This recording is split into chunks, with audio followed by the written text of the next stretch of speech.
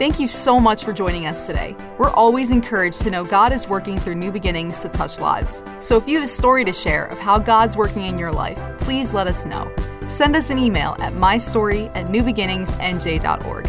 Now prepare your heart to hear a word from God today. This weekend we're covering The Greatest Showman. We are using it as an illustration. I want you to understand that. It's not necessarily here. We're not necessarily endorsing this movie, but we are using it as an illustration. If you remember in the Gospels, Jesus used various illustrations to make his point, okay? And so The Greatest Showman, for those of you that maybe are not familiar with it, is a movie about a man, P.T. Barnum, who single-handedly transformed 19th century American society.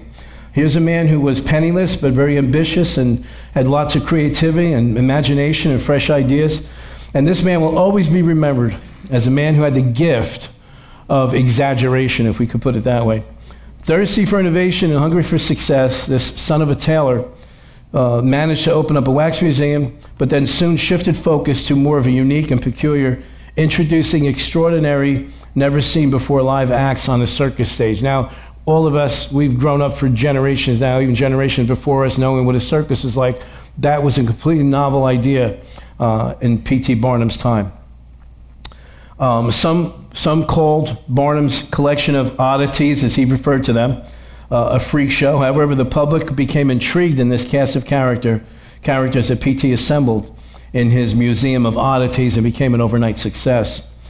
Some might classify him, as the ultimate exploiter, taking advantage of the misfortunes of others. But as he said, as he put it to one of the cast members who was resisting being recruited, one of the individuals said, "But they're going to laugh at us." And P.T. Barnum replied, "They're laughing at you already. You might as well get paid for it."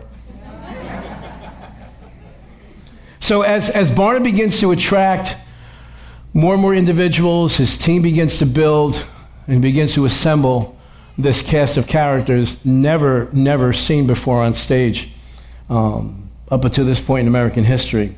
So these are the individuals, this ragtag group of misfits, rejects, who eventually end up turning the art of entertainment upside down. Could you please draw your attention to the screens for this next video clip?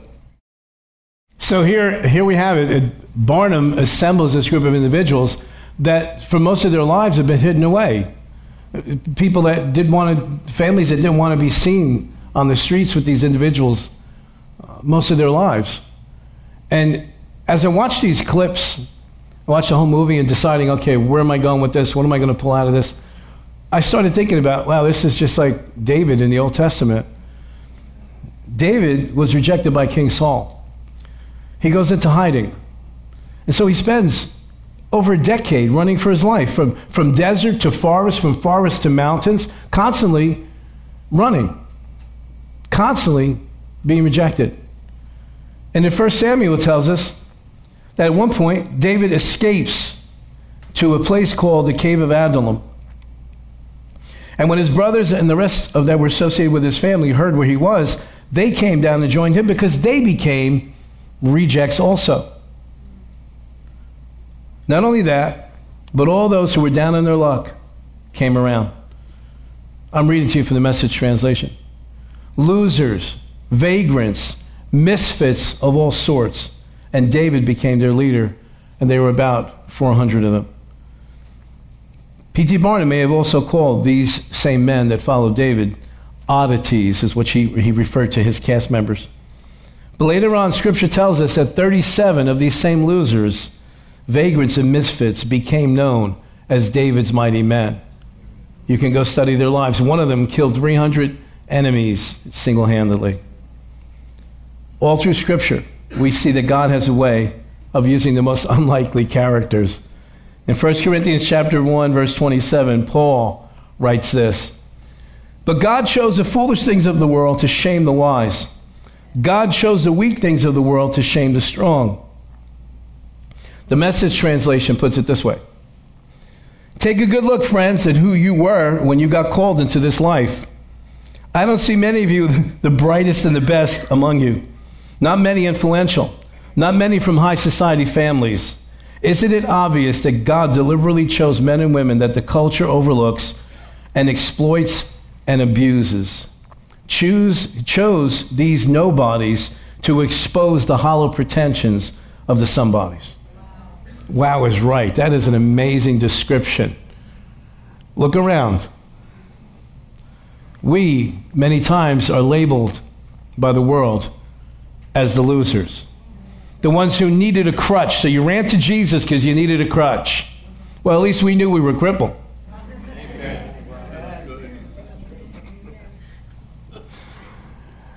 We're called those born agains. And once you come into this life, the invitations stop. The sarcastic remarks, the rude comments. But isn't it funny? Who's the first people they call when they need prayer? The misfits, the rejects, the losers. Now think about Moses. Moses lived to be 120 years old. And it is said that he spent the first 40 years of his life thinking he was somebody in Pharaoh's palace. He spent the second 40 years of his life being a nobody out in the desert someplace. And then spent the last 40 years of his life finding out what God could do with a nobody. Here's a man who was a murderer. He stuttered. A man who spent 40 years in the desert as far from Egypt as he could possibly get. Yet God took this old man who smelled like sheep and made him an instrument of his mercy to the children of Abraham.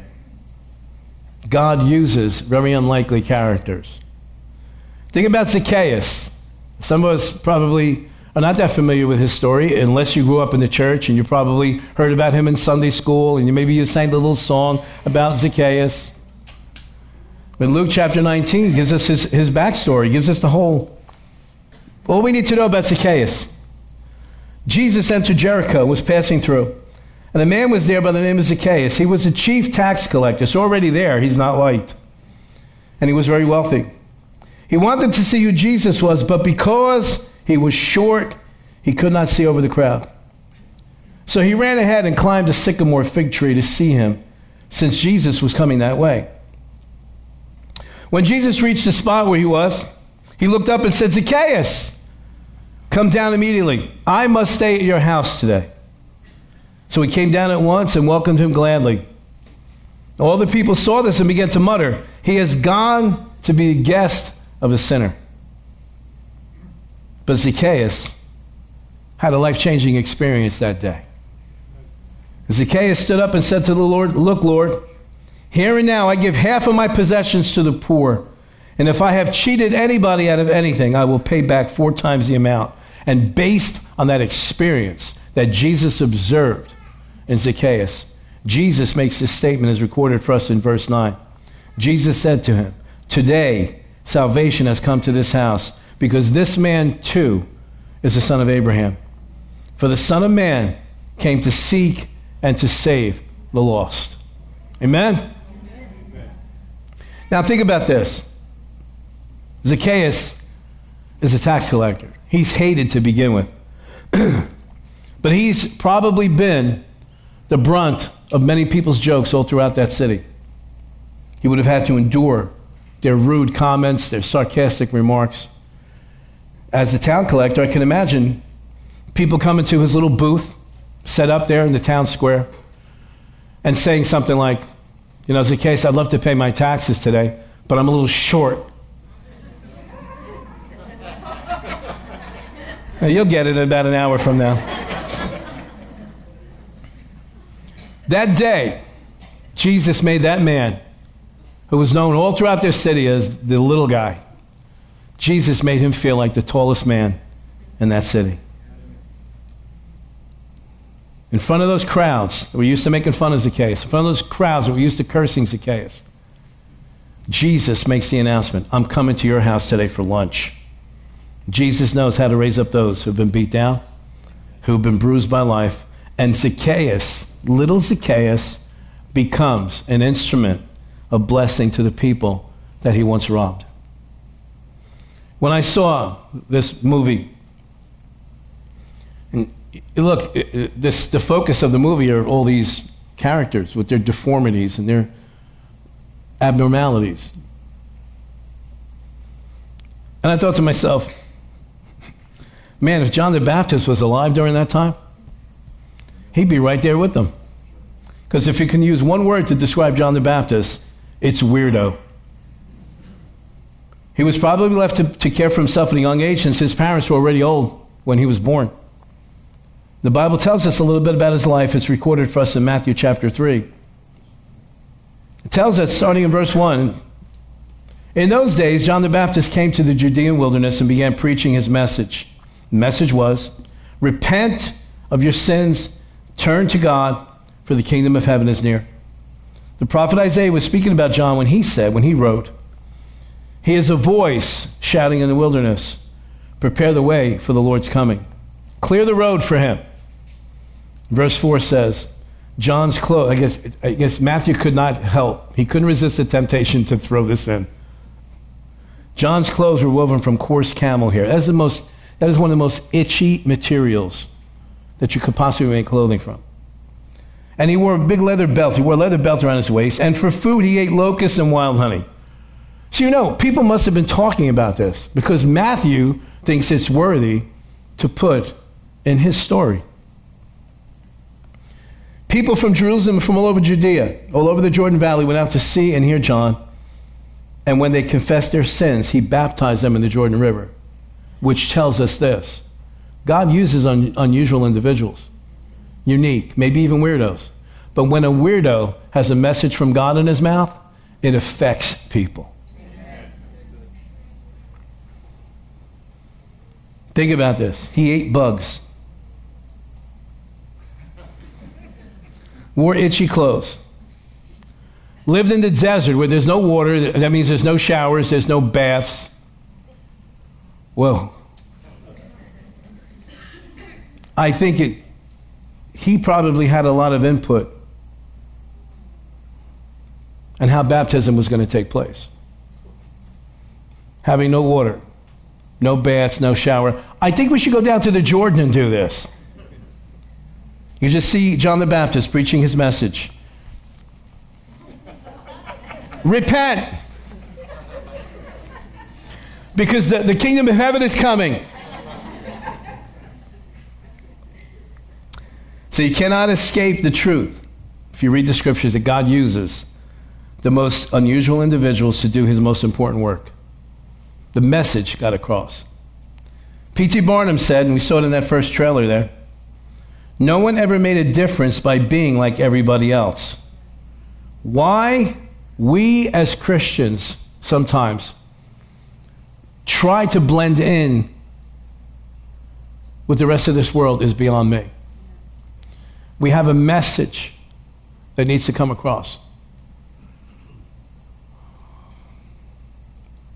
God uses unique individuals. God purposely sets us up sometimes. Sets us in families. Puts you in a job. Moves you to a geographic area because he's got a message that needs to come forth. And so why would we want to blend in and sound like, look like, be like everybody else? Then there's nothing unique about our message. Stop trying to hide who you are. Stop trying to have one image when you come to church and another image when you're out in the world, on your jobs, with your families. If you love them, you'll let them see that there's something different so that they'll listen to your message. Are you hearing me today, church?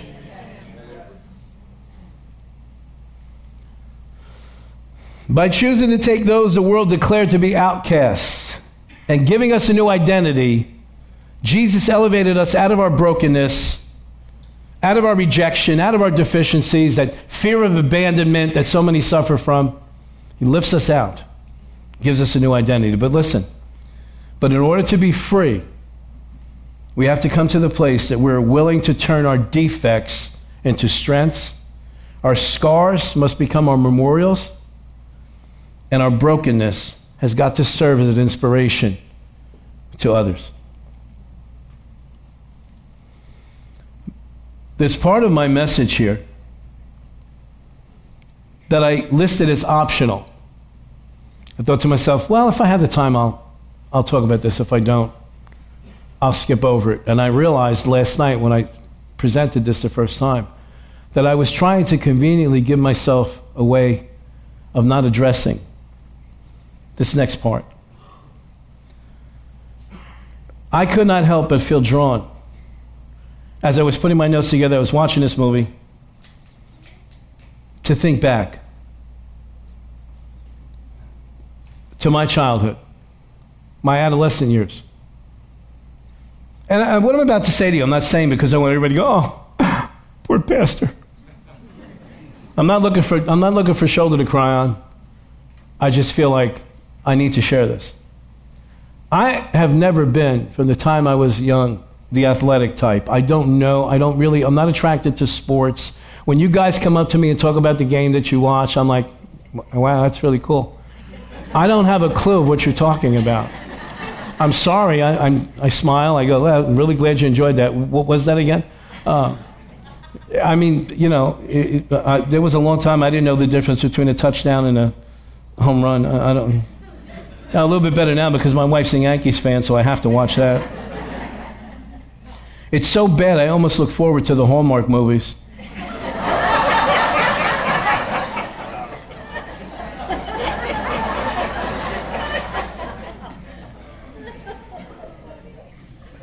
I was the one that nobody picked for their team. I was the one that would stand on the sidelines. And to be honest with you, it looked pathetic, but on the inside I was like, I don't want to play anyway. I'm glad I didn't get picked. I hardly had any friends. I was much more comfortable sitting home reading a book, which makes it easy for me to watch Jeopardy now. I never fit in with any of the groups in high school. And some of those terms, if you're not from my generation, you may not understand. The jocks, the hoods,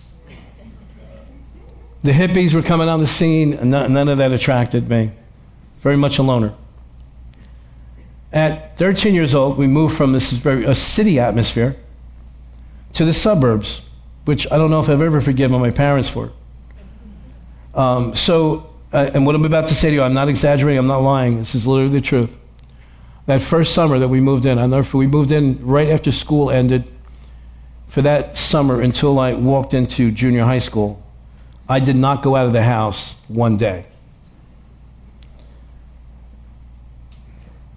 My first year in junior high school, having gone from parochial school to now public school, having gone to maybe about 50 kids in a class to hundreds, I literally spent the first few months every day vomiting before I had to go to school. Classic weirdo. In my yearbook that year, they should have wrote potential axe murderer. No kidding. Constantly feeling rejected, constantly feeling lonely. And that then led to me, in my adolescent years, suffering panic attacks, anxiety attacks, even after I got married, up until 1984. In 1984, Jesus found this freak, washed him, cleansed him, and began to fill me up with his word. Amen. And began to fill me with the knowledge of his will for my life. And then he called me to step into the purpose of this life. When I say to you, God uses weirdos and God uses the most unusual characters, I'm speaking to you from personal experience. 1 Peter chapter 2. I don't know.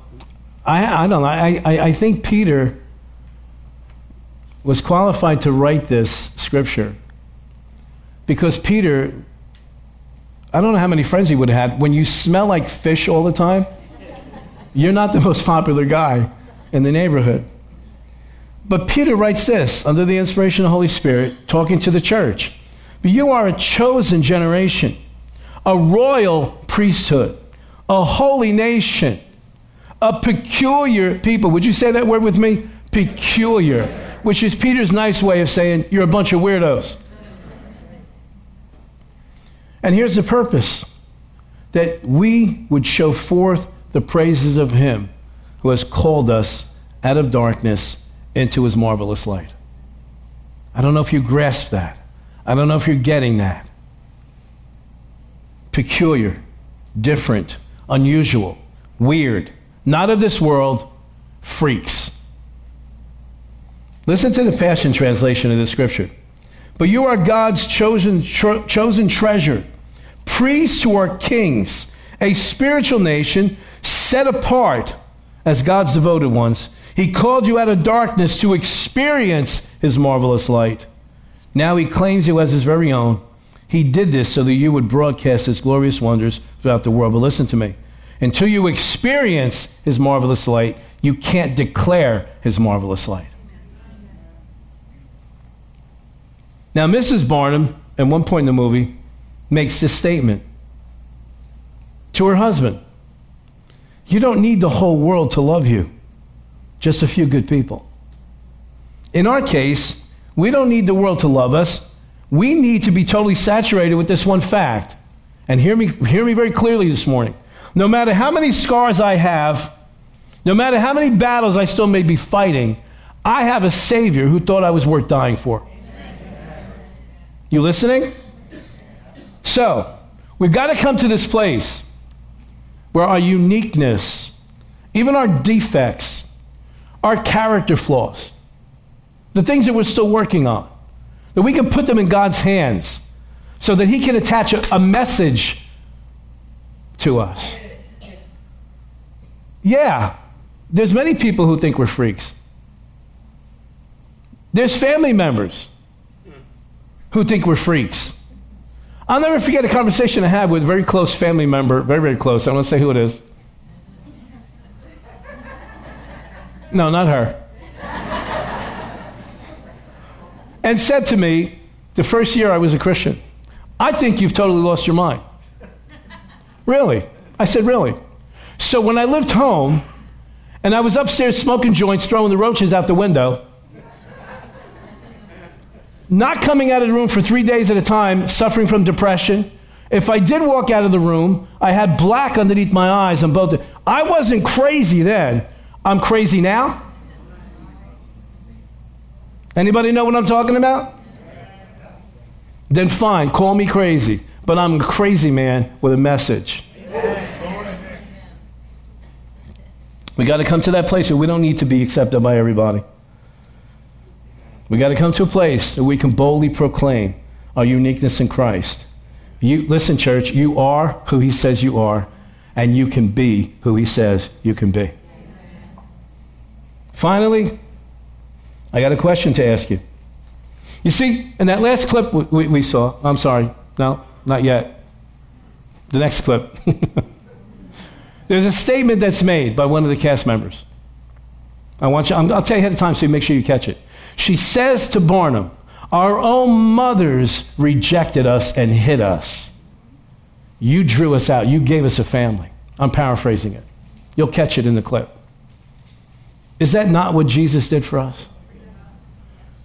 He took us out of darkness, took us out of our crazy lives, took us out of the depression and the oppression, took us out of crazy family dysfunction.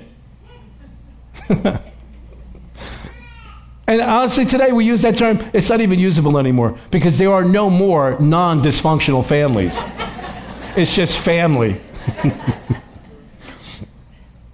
And he set us on a rock, a solid, stable place where we can take a stance and stay there and declare a message. But let me ask you this question. Are you walking in your God-given purpose? This is sad. This is sad. Have you spent your life watching movies, reading books about other people's adventures, rather than living out the adventures that God has set before you? Are you always trying to play it safe? Have you been watching other people face their fears? Have you been watching other people press through their obstacles? Have you watched them?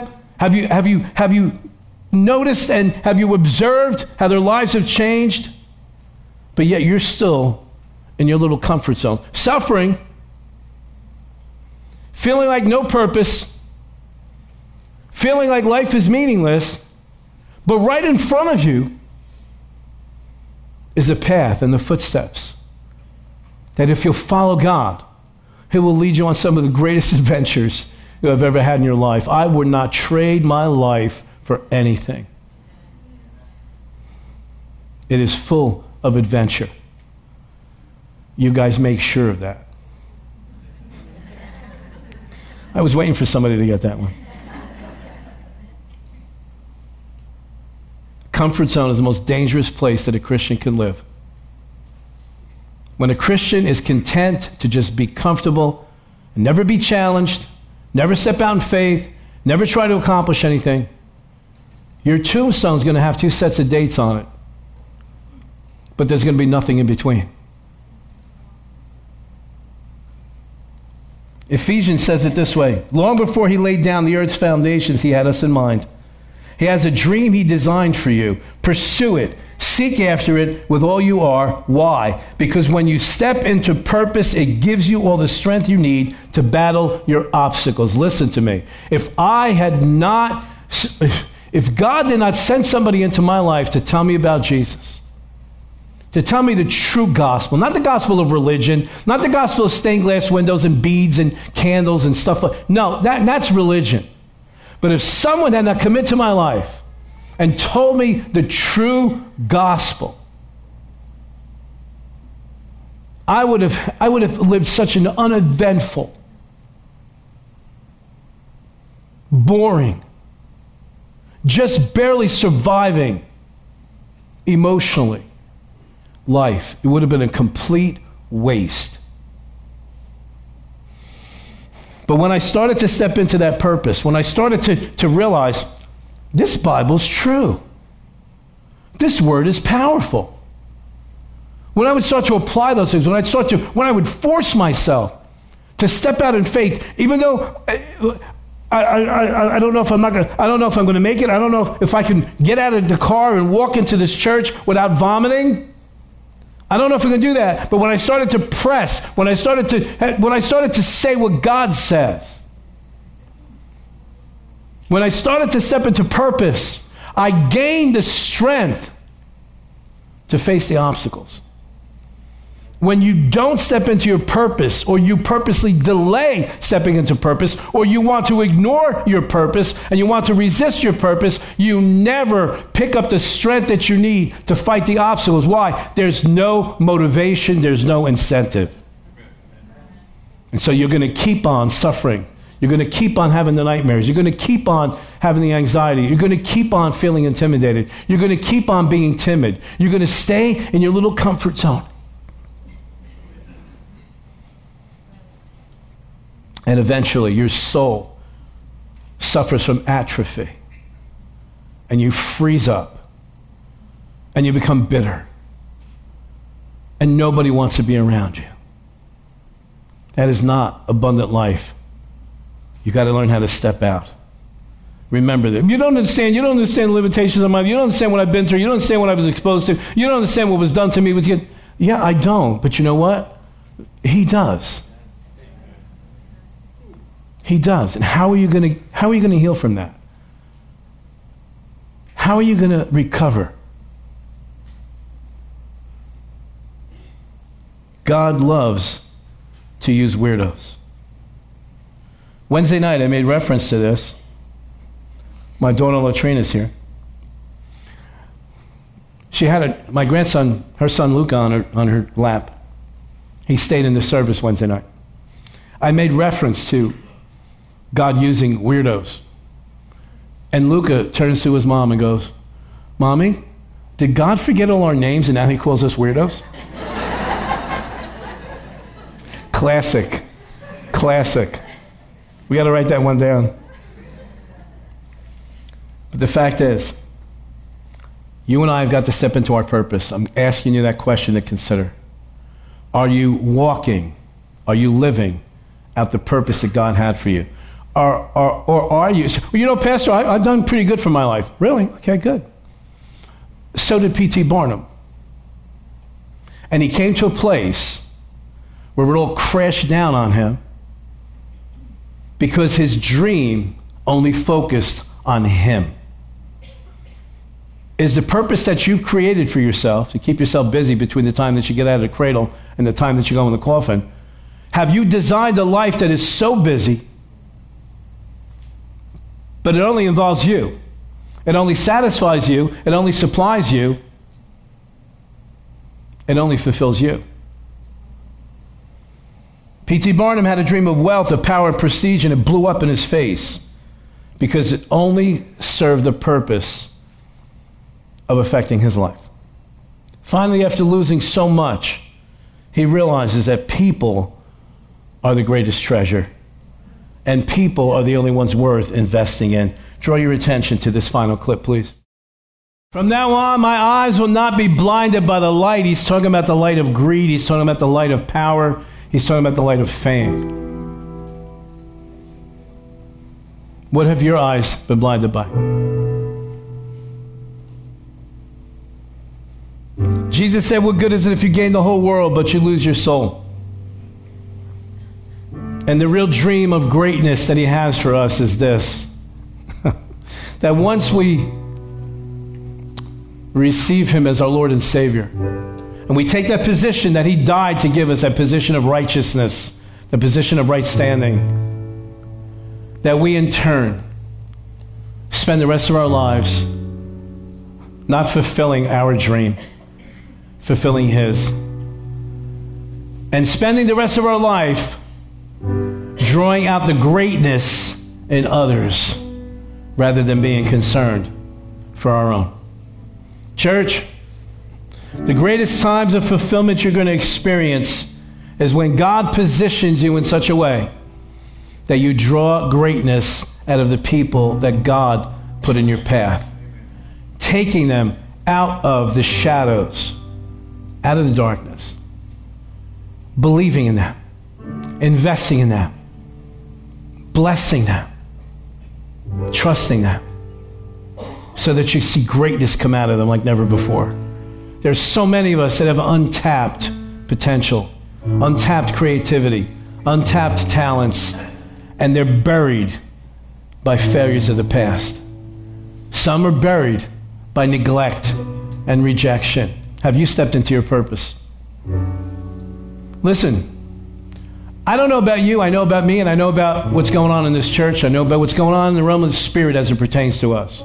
We are in a season like I have never experienced before in my life. A season of purpose. A season of seeing greatness in people that I've never seen before.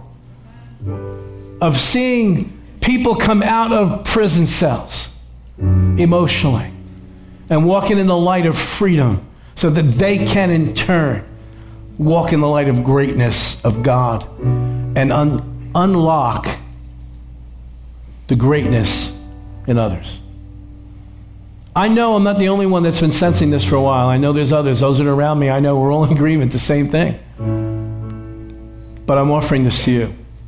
If you are in this season of life right now, and I pray that you are, where you sense that God is drawing you, and God is saying, enough with the comfort zones, enough with hiding, enough with staying in the prison cell. It is time to come out. It is time to start walking in purpose like never before. If you know that God is drawing you to come, no matter how old you are, how young you are, if you know that God is drawing your heart to step up and step out into new purpose in him, I want you to get up on your feet right now and get up here. In fact, everybody stand up. Let's make it easy for everyone. Okay, everybody that's standing up here, lift one hand up to God. And I pray to God that you mean this, because God's going to take it as if you do. Say this with me. Father, I present myself in the name of Jesus unto you. I'm committing myself into your hands. Do whatever you need to do. I will no longer hide. I will no longer justify excuses. I am ready this day to trust you with all of my life, with all that I am, with all that I have. I place it in your hands. Holy Spirit, whatever you need to do in my heart, I give you permission to start right now. Deal with whatever's in my heart that is blocking me from following you. In the name of Jesus, I thank you for the future, for what you have planned for me.